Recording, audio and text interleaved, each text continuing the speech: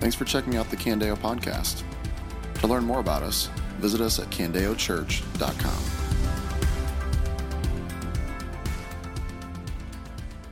Sometimes we begin our messages with a story or a metaphor. Today I want to start by giving you an anchor for life. And it's right there in that last verse. But this anchor truth has been for me something I've repeated over and over to myself. Because when the waves of life come crashing in, you need something to hold on to. And so I want to draw our attention to verse 33 and maybe even just memorize these words this morning as we get started. This is what John says in chapter 16, verse 33. You will have suffering in this world. Be courageous. I have conquered the world. You will have suffering in this world. Be courageous. I have conquered the world. There's two truths in that verse and one command. The two truths. You will have suffering in this world. The other truth, I have conquered this world. And the command, be courageous. The context here, like what's happening here in chapter 15, chapter 16, like he's talking specifically about the type of suffering that we have or may experience as Christians, and maybe not so much here right now, but in other parts of the world, the type of suffering that you face when you follow Christ.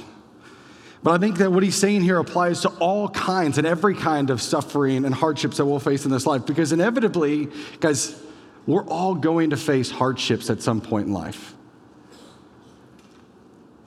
It's a matter of fact in this world that at some point you're going to face hardships and suffering in this life. If you're not now, it will happen inevitably. And I believe that a majority of Christian heartache and angst can just be eliminated if we actually understand what is in this anchor, this truth here. That you will have suffering in this world. We shouldn't be shocked when hardships hit us. That shouldn't be something that we look at and go, what is happening? Guys, honestly, I don't know what your life is like. I've not experienced a lot of hardships. My family's relatively healthy. I've never been harassed personally for being a Christian. And in my life, I've experienced a few deaths, but they were kind of the kind that maybe you expected, grandparents aging, things like that. But there have been seasons in my life where I've looked at my life circumstances and looked up at God and said, I didn't sign up for this. And in those days, what Jesus has said back is he said, so what did you sign up for? Anybody ever had a moment like that? You will have suffering in this world, but the second truth statement, I have conquered the world. I love that. There's so much confidence in this statement here. I mean, he's speaking of everything in this world that's broken and wrong and suffering in the same way that I talk about how I conquered kindergarten. And what's great here is he hasn't even gone to the cross yet. His burial and resurrection hasn't even taken place yet, but he's at this point, he's calling his shot. He's pointing forward to his death, burial, and resurrection, and to this eternal and secure victory that he has for us. And so now there is this unshakable hope for our souls. That yes, you'll have suffering in this world, but I have conquered this world. And that's this command, to be courageous. Courageous means to have the ability to face difficulty, danger, or pain without fear. I found it interesting. I was actually reading in the book of Revelation this past week, and this caught my attention as it relates to courage. Maybe you've read this passage before. I'm highlighting something here that it's possible you've missed. This is Revelation 21 says this. It speaks to the importance of courage. It says, then I saw a new heaven and a new earth, right? John's talking about things yet to come when God comes back and makes everything new. But I saw a new heaven and new earth, for the first heaven and the first earth had passed away and the sea was no more. And I also saw the holy city, this new Jerusalem, coming down out of heaven from God, prepared like a bride adorned for her husband. And then I heard a loud voice from the throne saying, look, God's dwelling is with humanity, and he will live with them. They will be his people, and God himself will be with them and be their God. He will wipe away every tear from their eyes. Death will be no more. Grief, crying, and pain will be no more, because the previous things have passed away. And then the one seated on the throne said, "Look, I'm making everything new," and said, "Write, because these words are faithful and true." And then he said to me, "It is done.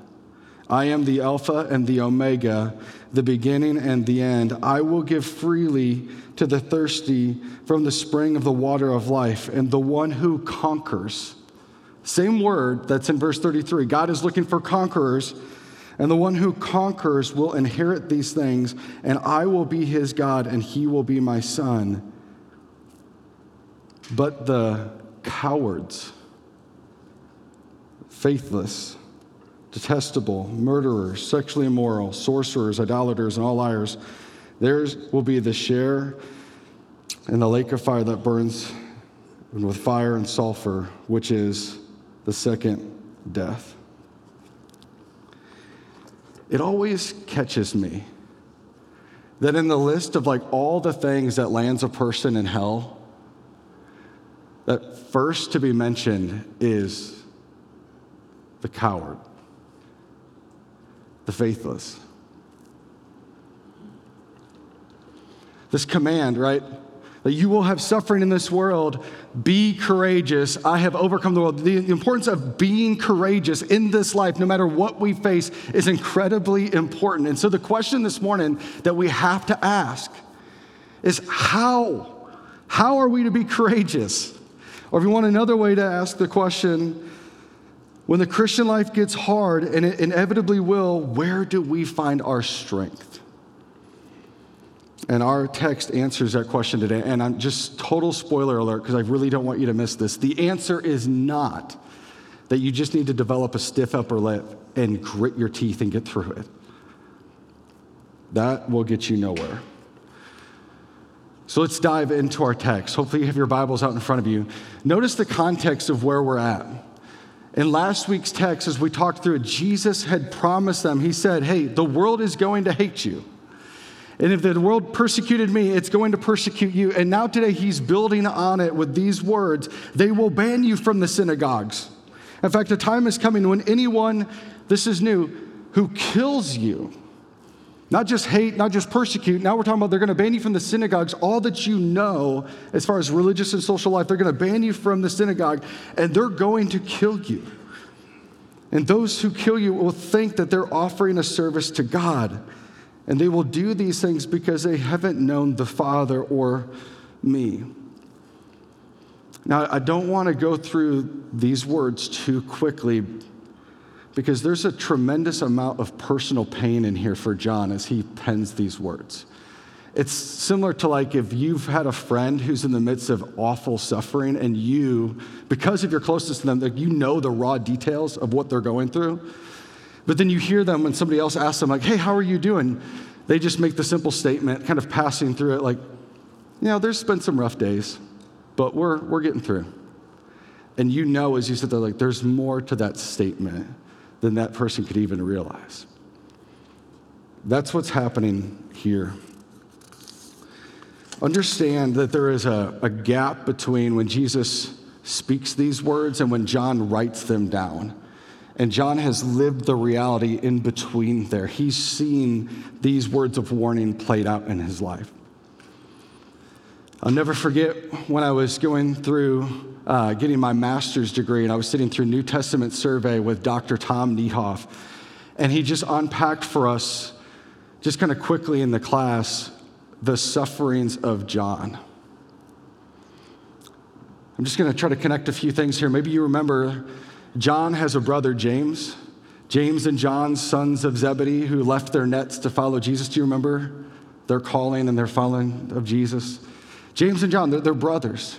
It's James and John, same John that we're talking about here, that came to Jesus and asked foolishly if they can sit at his right and at his left hand when he enters into glory. You remember that? Same John. That was him and his brother James. Do you remember what Jesus said to them when they asked for that? They said, hey, can we sit at your right and left hand when we enter into your kingdom? And Jesus said to them, he said, are you able to drink the cup that I'm about to drink, that this cup of suffering, as he's kind of pointing forward? Remember their response? Yes, we will. We are. And he looks back at him and says, guys, you will drink from the cup I'm about to drink from. But to sit at my right and left hand, I can't give that to you. I don't determine that. But I remember Dr. Tom Niehoff highlighting, he's like, catch that though, you will drink from the cup I'm about to drink from.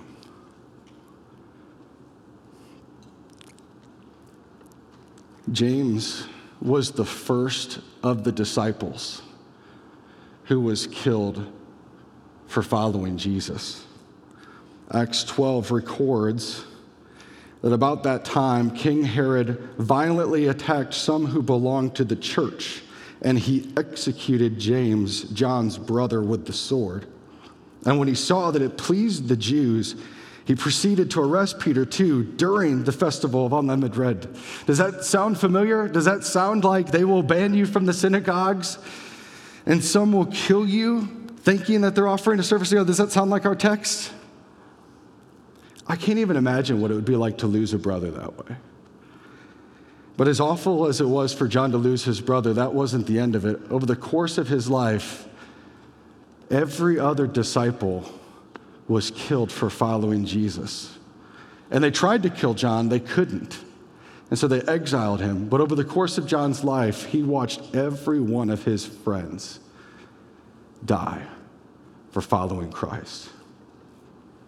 Which is why it always stops me whenever I'm reading 2 John and 3 John that John wrote kind of in the latter years of his life, when he doesn't even use his name in the opening greeting. He just signs the elder. Almost as if to say, I'm the only one left. And I remember Dr. Niehoff just looking at us, and he said, which cup would you have rather had to drink in your life? Would you rather have been James, who died right away, or John, who had to endure all of that for the sake of Christ? Guys, this is real life here. And the words that John is recounting that Jesus spoke to them are ripe with pain, and these pages are covered in tears. And you can look at it and start asking the question, like, where is hope? Like, where is hope in this? How does one endure such a life of trials? And if Jesus is like the eternal hero, where is he right now? And interestingly, it's here.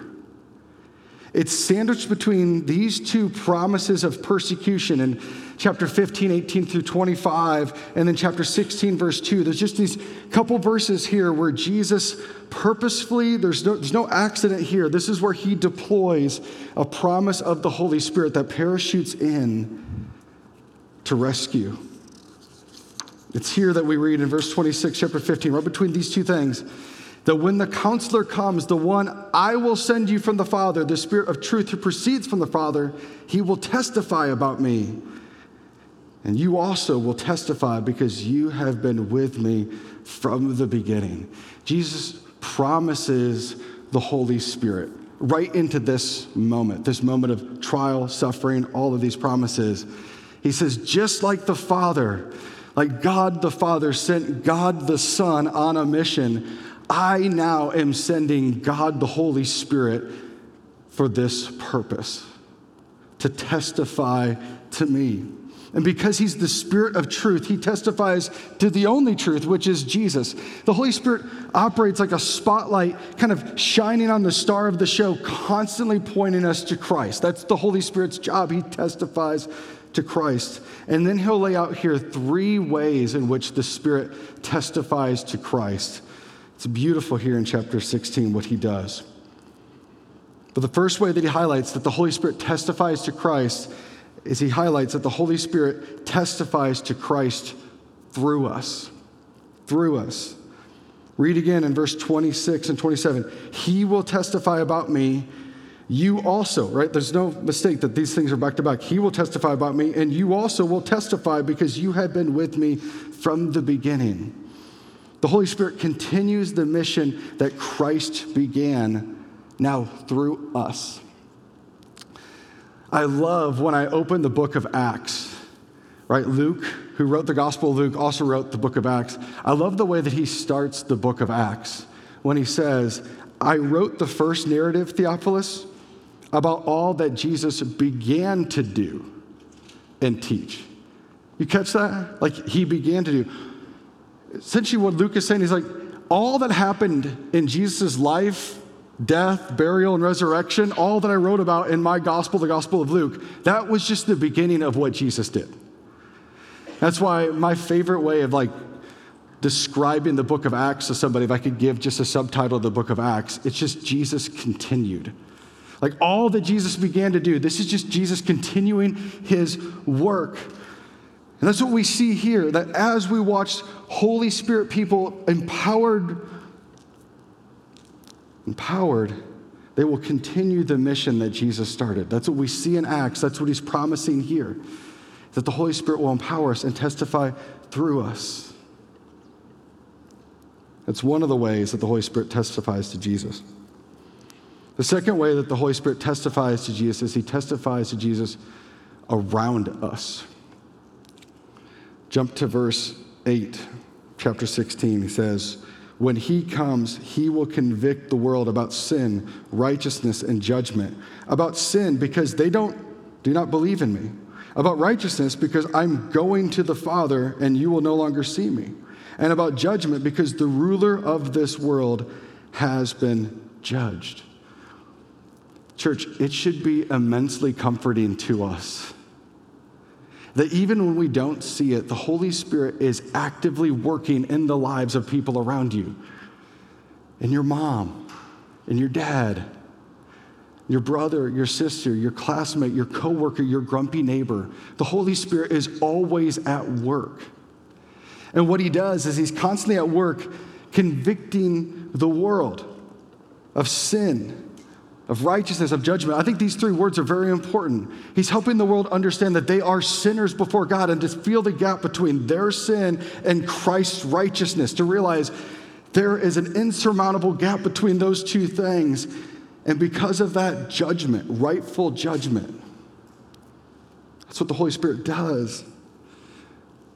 And so it should be a great comfort to us that everywhere that we go, not only does the Spirit promise to give us the words to say when we're talking to somebody else about Christ. But guys, no matter where we go or who we talk to, there's not a single person on this planet where the Spirit isn't already at work in some way in their lives.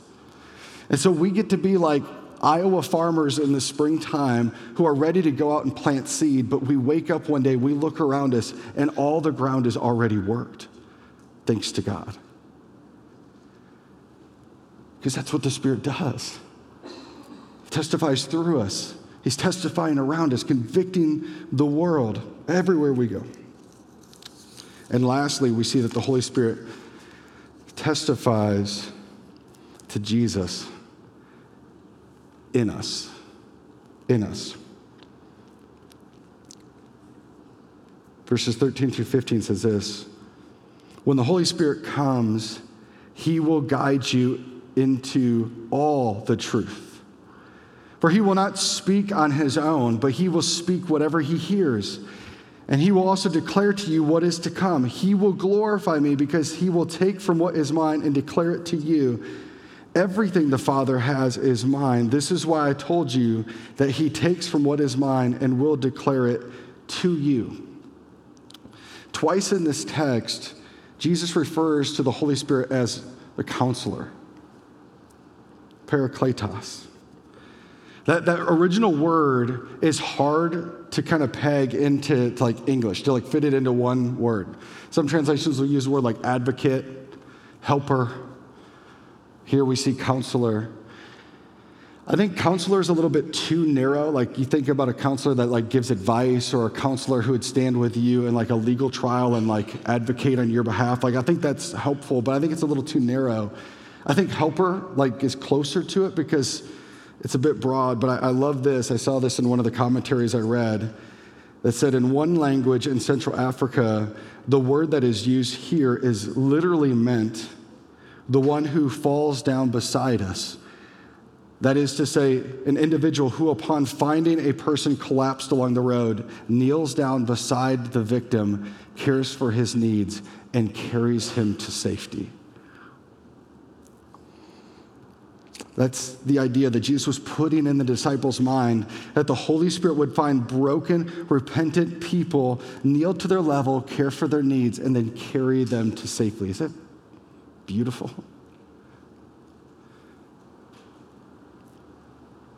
He doesn't just guide us, doesn't just protect us, but he stoops down to our level and he carries us. And this Holy Spirit is so beautiful that if Jesus could be put on the spot, you could ask him, hey, Jesus, what would be better for us? To have you with us, like walking beside us, or the Holy Spirit in us, what would you say? He says it here. Verse 7, I'm telling you the truth. It is for your benefit that I go away, because if I don't go, the Holy Spirit will not come to you. See, Jesus is recognizing that while he was on this earth, he was limited to a time and place. But now he is available to all people everywhere at all times through the Holy Spirit. It is better for us, which should blow our minds, to have the Holy Spirit in us than Jesus beside us. One of the primary ways that the Spirit cares for us, that he carries us, and one of the main ways that the Spirit testifies to Christ in us is that he guides us to truth. This is one of the major workings of the Spirit as highlighted in this particular text. Again, go back to verse 13. When the Spirit of truth comes, he will guide you into all the truth, for he will not speak on his own, but he will speak whatever he hears. And this truth that the Spirit guides us into is not some abstract or personal truth. I think sometimes we can get that backwards, especially in our day and age, where we think of like truth as like relative to whatever. No, what the Spirit is guiding to is to an external truth that stands for all people for all times. Particularly in the way that it was played out here, as Jesus promises the Holy Spirit to them, the Holy Spirit will guide them into all truth, that these men that he'd spent time with will eventually sit down and be filled with the Spirit and be carried along by the Spirit as they write these Spirit-breathed words. That's how it played out in their lives. Now for us, we get to open these scriptures, these Spirit-breathed scriptures, and the Holy Spirit does his best work, people. When we open this book, we actually put eyes on it and ask for the Spirit to help us to see the truth, to continue to guide us into truth. If we keep this closed and just keep going like this, Spirit, help me, he's going, I did. My work, me guiding you, and this book are not at odds. The Bible and the Spirit are not at odds, but they work together as the Spirit guides us into all truth. I want to take a moment, and I want to slow down just a bit, because sometimes when we talk about the Holy Spirit, it moves us beyond our comfort zones. Like that, sometimes like the Holy Spirit talk can get into like maybe it's too mystical for me. It's not abstract enough. I can't hold on to it. Like what are we talking about here? So I just want to pause and like give you this. And as a good Baptist pastor here, I'm just going to give you 3 words that all start with the letter A about how to walk with the Spirit in your life, okay? I think number 1, and guys, these are all just things from my life. Number 1 is just start with an awareness of the Holy Spirit.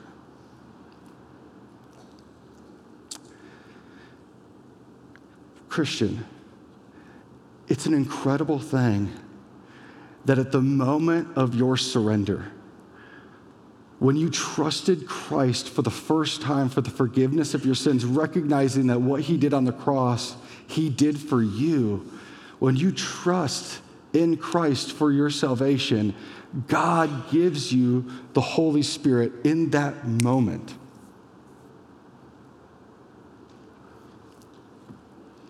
In that moment, we are instantly sealed by the Spirit as a down payment for our future redemption.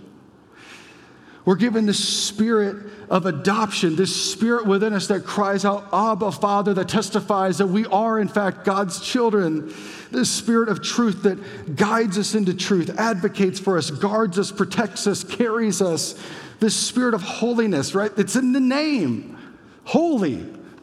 But the spirit of holiness who's actively working within us to convict us of sin, draw our attention to blind spots, to help us to repent and pointing to Christ regularly.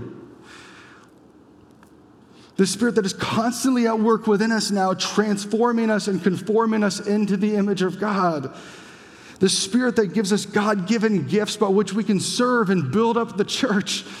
The spirit that then emboldens us to testify to Christ no matter what season may come our way. It just starts with just an awareness of this gift that God has given you. And Christian, maybe you've lived a lot of life to this point unaware, and your eyes are being opened here. Maybe some of you have even been resisting, which would be worse, resisting the Spirit in your life. Stop. It starts with awareness of the Spirit of God that God has placed in you, and for your good. Number 2, ask. Ask the Spirit to do what Jesus promises he will do. This may be totally unheard of for you, but when I pray, I will actively pray to each member of the Godhead, each member of the Trinity. God, I thank you that you are sovereign and you are good in all circumstances. Jesus, thank you so much for dying for me, for sacrificing your life that I could find forgiveness, I could be reconciled with the Father. So I'll pray to God the Father, I'll pray to the Son, but I'll also pray to the Holy Spirit. And Holy Spirit, Jesus promised that you would guide me into truth. As I open your word today, would you help me to see truth and cling to it? Holy Spirit, continue to work in my neighbor and then give me words today on like what to say, what to bring up, maybe how to bring it up. But I want to talk to my neighbor about you. Would you soften his heart and would you give me words to say that maybe he'll cross from death to life today? Holy Spirit, would you do that work in me? Ask the Spirit to do what Jesus promises he will do. So start with awareness, ask, and then lastly, most importantly, act out. Trust the Spirit then to do what he promises to do. Don't just ask him, now trust him to do that. A couple verses that I love to just go to time and time again is Romans 8:11 that reminds me that the same Spirit that raised Christ Jesus from the dead is now alive and at work within me. That's incredible. That should give me confidence as I walk through this world, that as I act out and I trust the Spirit that he can do immeasurably more than I could ever ask, dream, or imagine. I love also quoting 2 Timothy 1:7.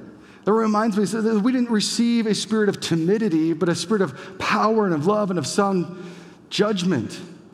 I think also of Romans 8:14 that says that we didn't receive a spirit to make us a slave and to fall back into fear, but we received a spirit of adoption. It gives us confidence, gives us boldness, so I can act out in confidence. Because the Spirit is alive and at work in me and wants to work through me, is already at work in the world around me.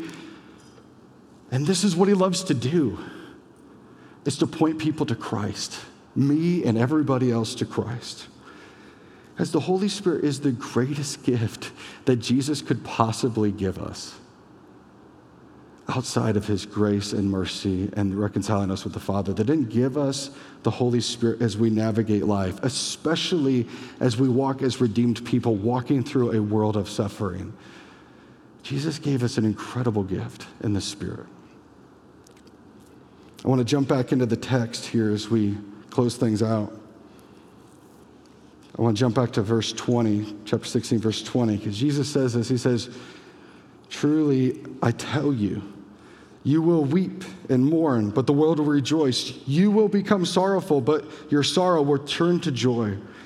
Like when a woman is in labor and she has pain because her time has come, but when she has given birth to a child, she no longer remembers the suffering because of the joy that a person has been born into the world. So you also have sorrow now, but I will see you again. Your hearts will rejoice, and no one will take your joy from you.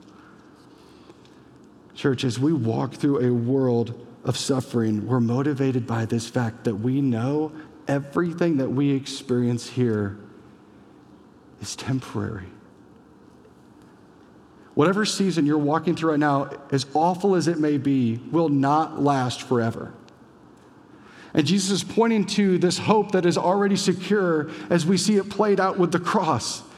Yeah, it looked pretty dark and it was pretty bleak there for a while, but it was just a short time, and then Jesus conquered the world in it.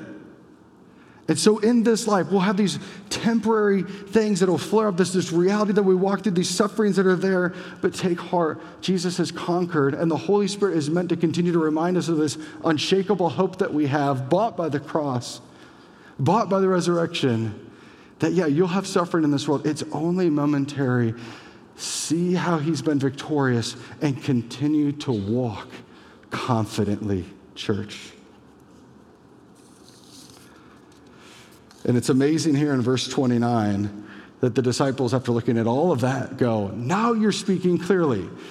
How many times had he speaking clearly to them before, and they just didn't get it at all? And now for here, this is where it's there. This ending is interesting. All this that surrounds verse 33. So I'm glad we started with this anchor. I want to give a little bit more context to it. Jesus responded to them, do you now believe? Indeed, an hour is coming and has come when each of you will be scattered from his own home, and you will leave me alone. Yet I'm not alone because the Father is with me. I have told you these things so that in me you may have peace. You will have suffering in this world. Be courageous. I've conquered the world. The belief that we see here is a sincere belief. It says they believed him, and Jesus affirms it. Do you now believe? Okay. There's sincere belief here, but it is built on human courage and human strength. You go, how do you know that? Well, Jesus promised what's going to happen next. There's genuine belief in you, but yet you won't even make it a few more hours without me. Where they're sitting, they're about to enter into that stretch where they're going to the garden. Jesus is arrested. They will all scatter. Peter will deny Jesus. And that moment of belief will have been as fleeting as a vapor. This is sincere belief, but this is built on human strength.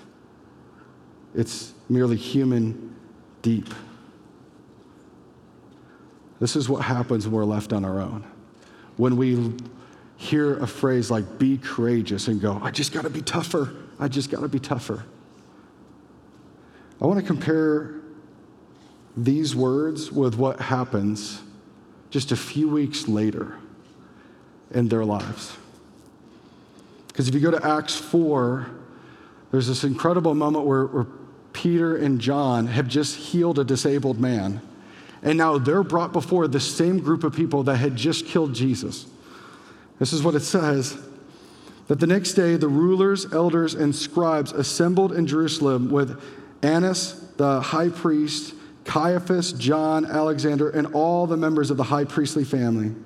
And after they had Peter and John stand before them, they began to question them, by what power or in what name have you done this? Then Peter was filled with the Holy Spirit and said to them, rulers of the people and elders, if we are being examined today about a good deed done to a disabled man, and by what means he was healed, let it be known to all of you and to all the people of Israel that by the name of Jesus Christ of Nazareth, who you crucified and whom God raised from the dead, by him, this man standing before you is healthy. This Jesus is the stone rejected by builders, which has become the cornerstone. There is salvation in no one else, for there is no other name under heaven given to people by which we must be saved. And when they observed the boldness of Peter and John and realized that they were uneducated and untrained men, they were amazed and recognized that they had been with Jesus.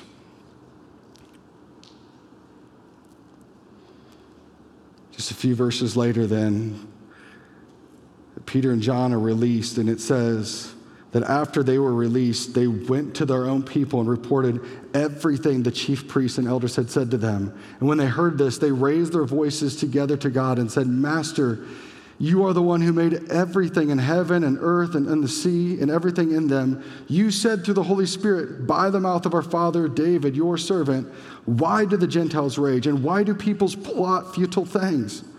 The kings of the earth take their stand and the rulers assemble together against the Lord and against his Messiah.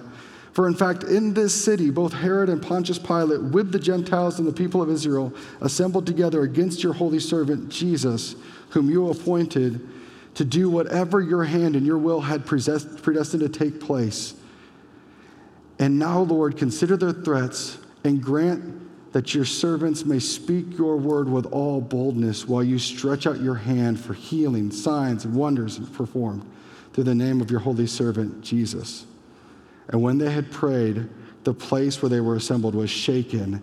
They were all filled with the Holy Spirit and began to speak the word of God boldly.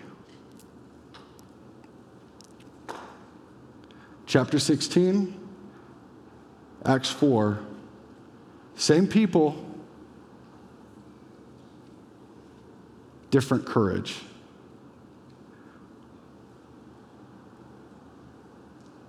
Different spirit.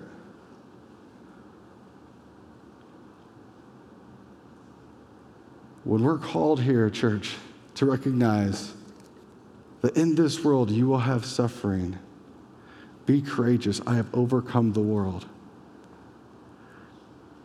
The courage that we're called to is not built on us. It's not about being tougher. It's about treasuring the gift of the Spirit that Jesus gives to each of us.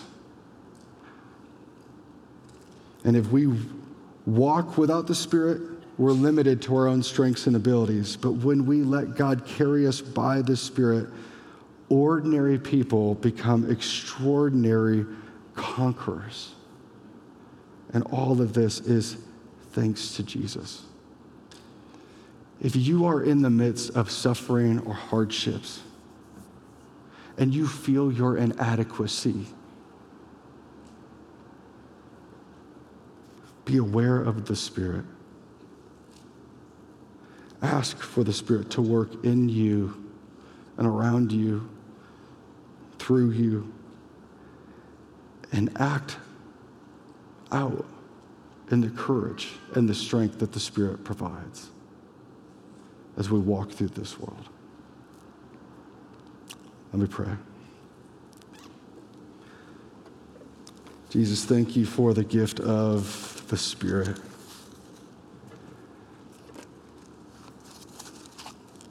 And for providing for us in every way. You paid the full price of our redemption. But in that, it wasn't just a fresh start that now, okay, so now you got a new beginning. Now you go and you got to figure the rest out. No, you gave us the Holy Spirit to lead us, to guide us, to protect us, to seal us, to empower us, to give us words, to even work through us, to heal, to see miracles. And so we thank you that you haven't left us alone, but have given us an even greater gift than your own presence just walking beside us in life. You gave us your Spirit, and we're thankful people. Thank you, God. Amen. This has been a message from Candeo Church. To learn more about us or to hear more messages, visit us at candeochurch.com.